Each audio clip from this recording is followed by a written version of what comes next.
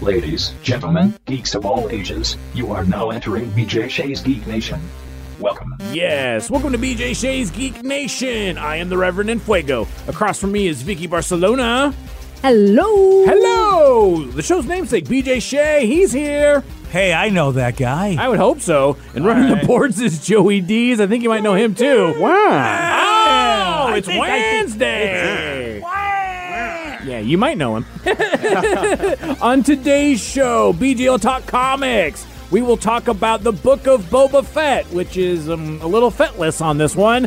BJ will give us some board game reviews. We'll talk about a TV show on Netflix, and of course, the Geek Sheet with Vicky B. Vicky, how can people get a hold of us? Get a hold of us via our website, bjgeeknation.com. You can have our blogs, podcasts, and more.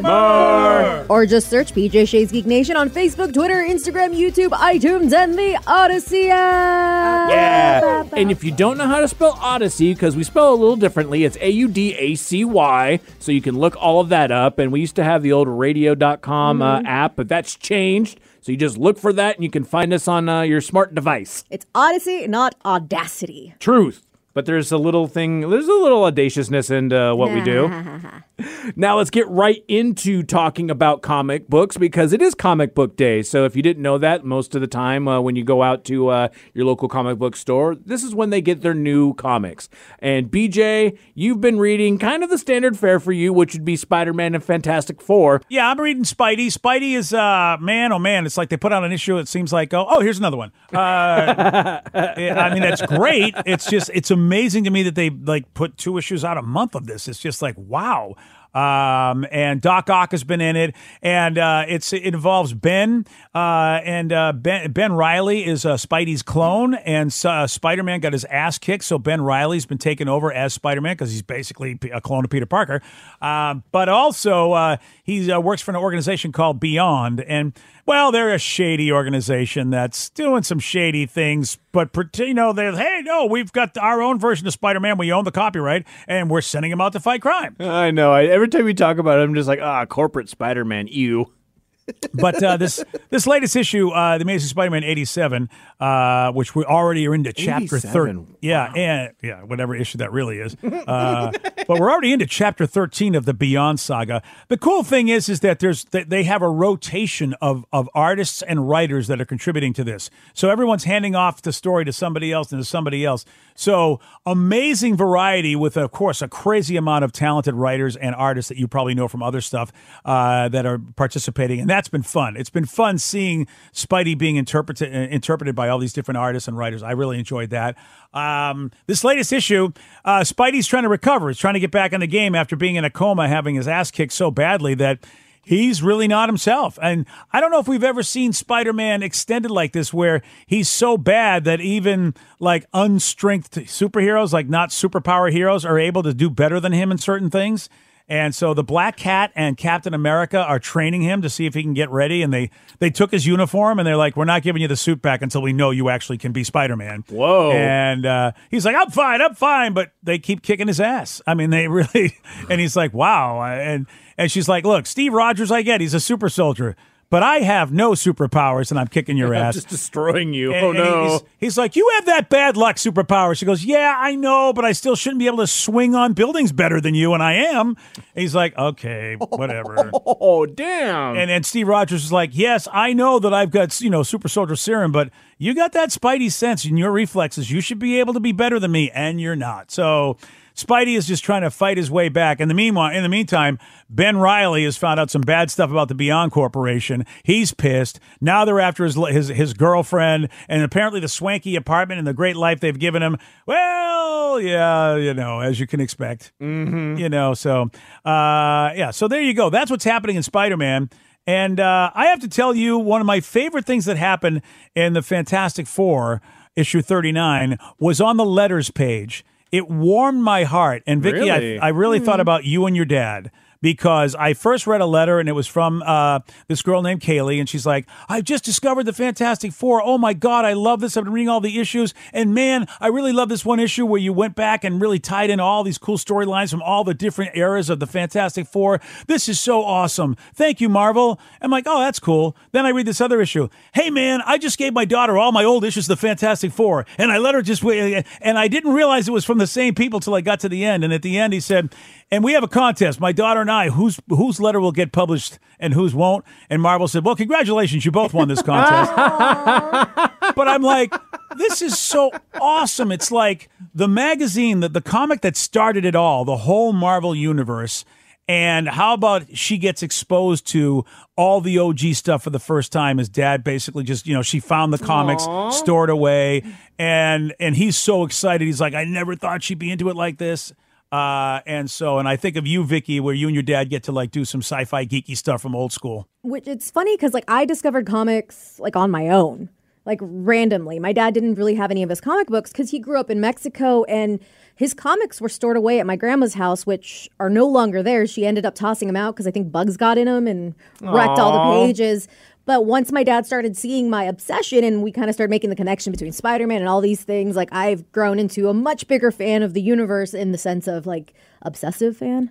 But there are certain things my dad and I will do together that we can only do together, like Lost in Space. We have not had a chance to finish the last 2 episodes because that is his and my show.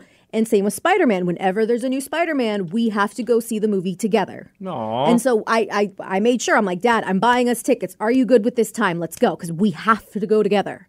And that has become our thing. And side note, I don't know if you heard, but my dad thought it was the best Spider-Man movie out of all of them.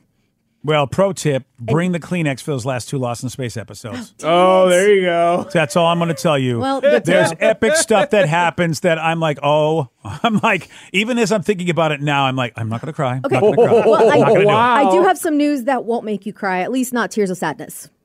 Oh, yeah? What do you got? When you were saying comic book saga, blah, blah, blah, it reminded me of a comic series I really like called Saga. And it has been on hiatus since June of 2018. Mind you, we are now in 2022. And it's back! Nice. It's finally back. Issue number 55. It's back because I have to go back and see. I totally did not know it was back. Oh, my gosh. Well, there it is. It came back on the 26th. I have to go back and read Saga at some point. I did not know it was back. I've been checking, and this last time I didn't bother checking. I thought, well, I just checked last time I looked. Well, I got an email yesterday from like a Comixology or whatever, and I accidentally clicked on it, and I saw the cover. I'm like, I don't recognize this cover. What? Yeah. What? Wow. And hey, Comixology, what about me? How come you didn't let me know? When you said like the Spider-Man Saga, I'm like, oh my God, I have to tell you guys. Totally forgot until just now. Moving on from the comic book chat, we do need to talk about the Book of Boba Fett, which was an interesting episode because it was episode 5. We haven't talked about episode 6 yet because I was seeing everywhere. And I mean, Joe and I have talked about the fact that this season has been very uneven. Like it doesn't know its own identity. And even I was talking with my wife who's just like, do we have to watch it? And I'm like, yes, we have to watch it. But people were talking on socials about how great of an episode it was and how awkward is that? A little bit of a Larry David Curb Your Enthusiasm moment because the best episode of the Book of Boba Fett has literally no Boba Fett in it. And not even a little bit. And that is exactly what's wrong with the show. I mean, look, I hate to be mean, but Tamara Morrison is not a good actor. He's just not. He's an okay actor, and he was never meant to be the star of anything, which is why he was a very low character, even in episodes 1, 2, and 3. I'm just going to say it. I know that people were like, oh, yeah, it's great that the same actor that played Jango Fett is in this, but he's just not a good actor. He's an okay actor, but to do these kind of things, to lead a show that's in a universe as crazy as Star Wars, you need Ewan McGregor. You need Pedro Pascal. You need Harrison Ford. You need really good actors, and Tamara is not. He's just not a good actor, and he's leading the whole show. And meanwhile, Min-Na Wen. Thank you. She's a good actor. Yes. So, I mean, and of course, Matt Berry is a fantastic actor as a droid. And so, yes. And also some of the decisions they've made with let's go get the Power Rangers bike gang. I mean, so that in itself, is just, that's the problem. The writing has been, what are you doing? And the lead is not a good lead. It just isn't. And I don't like to be mean, but that's what's wrong with it. And Boba Fett, unfortunately, here's the thing. You know who's a real good Boba Fett? The Mandalorian. I mean, that's they did the Boba Fett show before Boba Fett. That's the problem. Is Boba Fett's mysterious and he's kind of like a gunfighter, and that was already done. Unfortunately, this show didn't realize that it shouldn't have been done. It was like, we love Boba Fett, but love him as a mystery, which a lot of people have said they've taken the mystery out of it. Yeah. And unfortunately, it's like, he's just a guy. That's kind of sucky. And so this episode was essentially an episode that kind of obviously, it does go back to Tatooine because we end up with Din Djarin going back there to make a space hot rod, essentially, and kind of tie it in. And eventually, he's being recruited to help out Boba in Boba's fight. So we're going to be seeing him for these last couple of episodes. So that's super cool on that end. Thank God. But this was really more of, it seemed like even just like an episodic tease of The Mandalorian Season 3. Because we get a lot more information about what happens after season 2 of The Mandalorian and what the Mando is going to have to go through and deal with, and it really focuses on him using the Darksaber and even what goes around with that, because it's the one sword. It's kind of the mythical religious item for Mandalore, and even like he who has this sword, as long as you've gotten it through combat and have defeated the person who originally had it, it will bring back the glory of Mandalore. And also just dealing with the kind of contentious relationship he has with the zealots that he has done with, like the armorer and the only other Mandalorian that is left of that little crew there. And so I felt it was a really great episode, but also just because of what BJ said, because it was about a good Mandalorian. I mean, of everything with that. And so I feel kind of awkward about it because it's like, it's a good episode, but it wasn't because it wasn't, the thing. Also, big shout out to Bryce Dallas Howard, who we know, of course, as Gwen Stacy, as well as many other things, Jurassic World, I should say. Ron Howard's daughter. She directed this episode. So, I mean, Bryce is showing that she's got some chops as a director, because I think this is the first thing I've seen directed by her. She did. I think she did some Mandalorian episodes. Yeah, did she? Yeah. Well, no wonder this is the best Boba Fett. Yeah, and even somebody had said at some point, it was just like, just give Bryce Dallas Howard her own series, like her own Star Wars series or movie, and just let her do it, like her own trilogy at this point in time. Yeah, she directed, I think, one episode at each season so far of The Mandalorian. Yeah. And it was chef's kiss. It was an amazing episode. By far the best episode of this series so far. I mean, we've got, I think, 2 more episodes left because it's a 7-episode limited series. So we'll have to see where it goes with this at this point. But I mean, I'm not really. I'm a completionist. We're nerds. We're going to watch it anyway. Nope. But this is probably going to be one that I will not revisit anytime soon. Yeah, there's stuff about this that I like. I really like the storyline with the Sand People. I think it's really cool when, you actually give 3 dimensions, because old school storytelling back in, way back in the first Star Wars, they're savage, horrible creatures. And in reality, nobody is. So I really, especially if they're sentient at all. And they were even considered more savage, horrible creatures when Anakin went on his temper tantrum and killed them all. Yeah, right. So it's nice that they were able to show that, not all sand people are like that. And I felt like, okay, that's cool. And I really like that storyline. But again, the worst part of that storyline was Boba. He's not, his acting skills are not, he's not charming. He's not interesting. look, like the Mandalorian doesn't say much, and he speaks softly and carries a big stick kind of a guy. But there is the way he delivers his lines, and also big shout out to Helen Sadler, and she plays, of course, the Guildmaster. The way she delivers her lines, those are good actors. And I'm sorry, Tamara, but you're just not. You're just not on their level, and it shows. It's like watching a movie where you go, all right, they got a couple of good actors, and then everybody else is a B actor, and boy, okay. Exactly. So, I mean, we'll watch it, and then we'll move on, and we'll get into other series into the Star Wars universe. I think it should be. I think Emily Swallows, who I'm thinking of, by the way, because she's the armorer. I want to make sure. Emily's the one I want to give credit to because really good acting, man. And then Tamara. Yeah, exactly. Well, moving on from that, let's get a little board game talk because it's been a while. The last time we had you on, BJ, you talked a lot of TV because we had to catch up from the new year. But it's also, you've been spending time playing some board games as well. Yes, I have, because that's what a kid like me does. Right. There's a company called Board and Dice who are really making some big splashes in the world of board gaming just because of the design. David Turksey, you guys might remember, in Anachrony, and there's a bunch of T-Gays, Tenatawanu, Tabanusi, a lot of T-games, yeah. Trismegistus, there's other T-games I can't even pronounce. And they've been putting out some great games to the point where I'm feeling like, man, if you want a game with good mechanics and depth to it, which Anachrony is an amazing worker placement game, but it is heavy. But it is such a great game. And so Board and Dice came out with a new game called Origins First Builders. And I love this. It's even though Josh and I fight about this, it's a worker placement game, but it also really has Civ game elements where, you're building your civilization. And they literally say, hey, leave your mark on history by guiding the most successful civilization to victory. So, and you're building stuff in the midst of placing your workers. But this I love because aliens have visited your planet.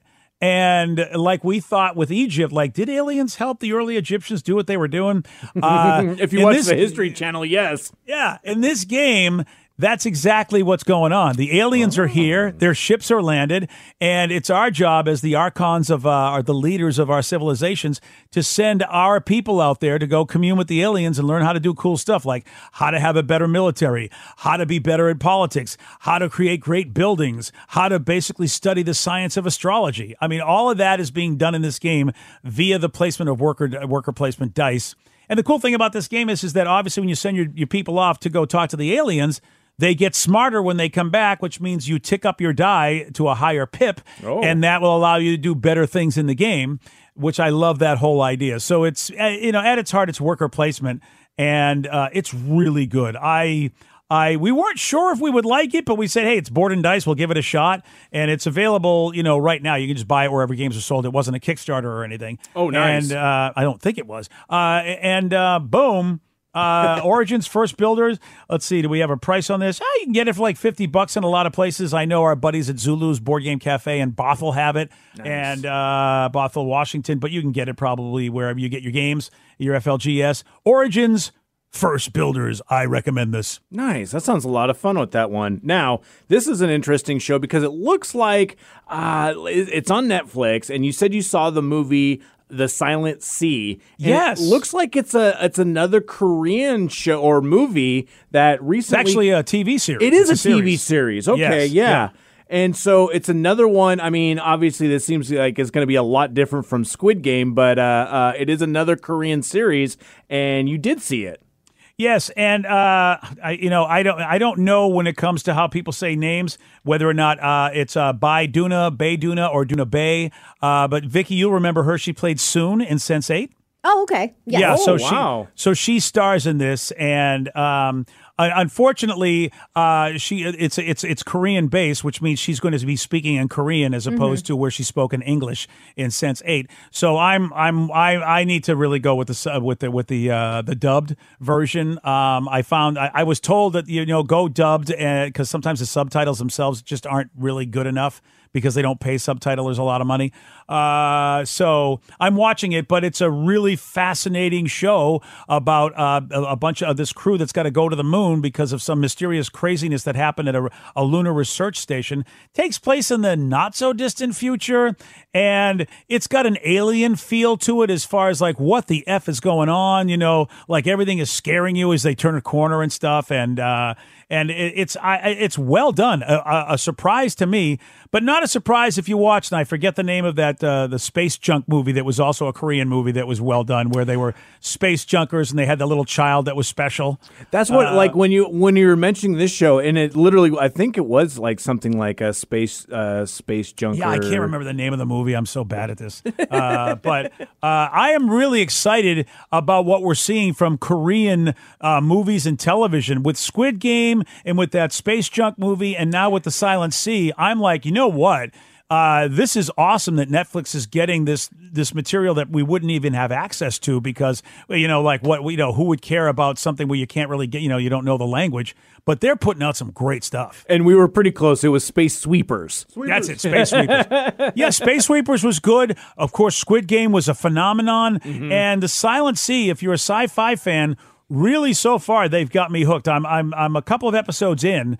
And it is it Netflix, Rev? Is it available on Netflix? I always forget where it was. Yeah, Silent Sea is available on Netflix. I love this. It's just like, whoa, I've been so happy with like the sci-fi product that's shown up that I didn't know anything about on Netflix and Amazon Prime. Yeah. So stoked. And this is a good one. I think that if you're a sci-fi fan and you like Squid Game, you like Space Sweepers, you're going to like the Silent Sea TV show. Excellent. Well, now it is time for The Geek Sheet with Vicky B. All right, Vicky, what do you got for Wednesday? It's comic book day. Oh, yeah. Woo! One of my favorite things, and I think this is in movies, TV shows, and in comics, is when either it's very obvious or just like a subtle nod when things kind of like mingle together and become like a mini crossover, even if it's just like a nod to something. Okay. And Ranker put out a list of superheroes you didn't realize had interconnected origins. Oh, all right. So, did you know that Jessica Jones was actually on the same field trip as Spider-Man when the radioactive spider bit him? Really? Mm-hmm. No. So, Jessica Jones made her Marvel comic debut in 2001, but the writers portray her character as though she existed for far longer. And one such retcon is the revelation that Jessica and Peter Parker were teammates on the new Avengers series. And they actually went to high school together. And not only did Jessica once have a little crush on him, she also happened to be there for the most important day of his life because they kind of meet up. She finds out he's Peter Parker because they're teaming up. And she's like, oh, my God, you're Peter. I had a crush on you. Oh, my gosh. And, of course, Luke Cage is there, her husband. That's awkward. And he's like, you did? So she was on the field trip. Yeah. I mean, she's obviously came way later than Spider-Man. It's retcon, but that was a kind of cool, like, intermingling. Yeah, I bet I could go back and look at that issue where he got bit and see if I could find somebody who looks like a Jessica Jones kind of looking person. Maybe that's exactly what they did. They're like, how can we tie these in together? Right. Does she have purple hair? No. Did you also know that the radioactive goop that blinded Daredevil also created the Ninja Turtles? For those who don't know, the Teenage Mutant Ninja Turtles were not just cartoons. They were a comic book at one point, although they were much, much darker in the comics. Were they ever in the Marvel Universe? I don't know. That's an interesting stretch to be able to say that the turtle, the same thing that created Daredevil created the Turtles. I know they were way back in the day. I think they were in an independent magazine. Mm-hmm. So when the Ninja Turtles came into the comic book form, they were actually intended the characters to be somewhat of a parody of the era's mainstream comic books, which included Frank Miller's epic Daredevil run. The first telling of the Turtles' origin story included heavy visual hints that the radioactive material that mutated them was the same goop that blinded young Matt Murdock, giving him the powers of Daredevil. Of course, fearing legal action from Marvel Comics, Eastman and Laird could not make the connection any more explicit than that. That makes sense. That's like the inside joke. Like, this is really what it is, but we can't say it is that. Oh, that's pretty cool, actually, that Eastman and Laird did. So that's really, that's going back to old school, and they decided to give a nod like that. That's cool. That is actually pretty funny. And even like I had to look it up and then they even said that Splinter's name was a tip of the hat to Matt Murdock's mentor Stick. Of course. Oh, okay. I really like that. That's cute. like I said, I love like little nods and Easter eggs like that. This one I had no idea. It's that the Vision was actually made from the refurbished body of the original Human Torch. Oh, this is the torch robot. of the 40s. Yeah, wow. Yeah. So you actually read this line or the storyline? Well, I know I know who. I don't know about the Vision being made from the Torch, but I know who the original Human Torch was. An android. He wasn't real. Really? It wasn't I he remember wasn't that. a human being. Yeah, and I think BJ even has brought that up previously. So that's Captain maybe where I got America that. era. I think you had Submariner, the Human Torch, and Captain America hanging out in the 40s, if I'm not mistaken. So yeah, like this, the article is saying that the Human Torch was Marvel's or one of the earliest characters, and even predating the name of Marvel Comics, and he actually wasn't human, known as Jim Hammond. The OG Torch was an android that fought alongside Captain America and the invaders of World War II. So by the time Storm and the Fantastic Four came into existence, the old Human Torch was already phased out of print, like the majority of Captain America's war buddies. So he popped back into continuity when the decommissioned body gets taken by Ultron and used as the base upon which to create Vision, everyone's favorite artificial Avenger. So I did not know that. Yeah, neither did I. That's kind of crazy. Another, again, this is like blowing my mind. These are so random. The Hulk randomly got involved in Rocket's origin story. Rocket Raccoon? Yeah. Sorry, Okay. I thought I said something else. You said, no. Rocket, You said yes. Rocket. You said Rocket. I was just making sure I that thought it I wasn't said a bad word. I'm no, like, wait. no. Yeah, so Rocket Raccoon from Guardians of the Galaxy, the Hulk somehow was involved? Yeah, and the image looks like it's like 80s, maybe early 90s kind of artwork. So Rocket, as we know, his origin story has only been kind of touched on in the movies. We don't really know exactly what happened. But Rocket is originally a therapy animal at a cosmic insane asylum run by robots. And when the robots get bored of their job, they perform horrific genetic experiments on the therapy animals so they can take care of the patients instead. And that's how Thor's favorite rabbit was created. Wow. Oddly enough, Rocket's origins are first told in the pages of the Incredible Hulk comic. Through a series of strange circumstances, the Hulk ends up on Rocket's home planet of Half-World, where he gets involved in the insurrection and learns about all the not raccoon's backstory. Because he's not a raccoon. Yeah, he's not really a raccoon. He then helps Rocket blast off for the first time in the beginning of his life as a cosmic critter. Wow. Like, All right. very old school. And I have heard that Guardians 3 might explore a little bit more with Rocket. So we might see something, maybe not totally Hulk with that, but we know we're going to see some other Avengers type characters, especially with Thor and maybe some others that will be in Guardians. So it'll be interesting to see where this all goes. Do we have time for one more? One more. Shall we skip on? One more. So, did you know that Captain Marvel used to hang out with the Thing in the Air Force? Really? BJ, no, yes, no. Captain Marvel. No, I don't know. I don't think I know about this. This might be from a bunch of issues I haven't read. So before her encounter with the Kree Psych Magnetron, Danvers was already a hero for working for the U.S. Air Force and NASA. And she teamed up with a number of notable individuals. So while at the Air Force Special Operations Divisions, Danvers ran missions with Nick Fury and Wolverine. And she also shared an adventure with a young pilot named Benjamin Grimm. That's right. He was a pilot, which is why he was able to help Reed basically kidnap the rocket.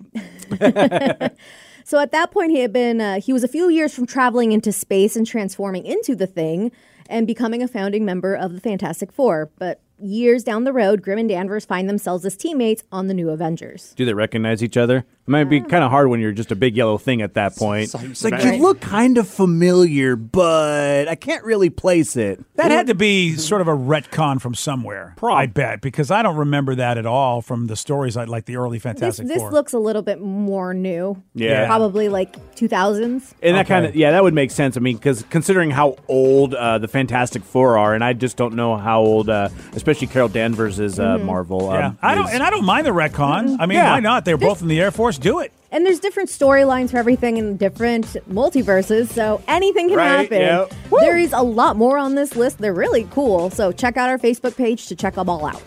And until next time, stay nerdy.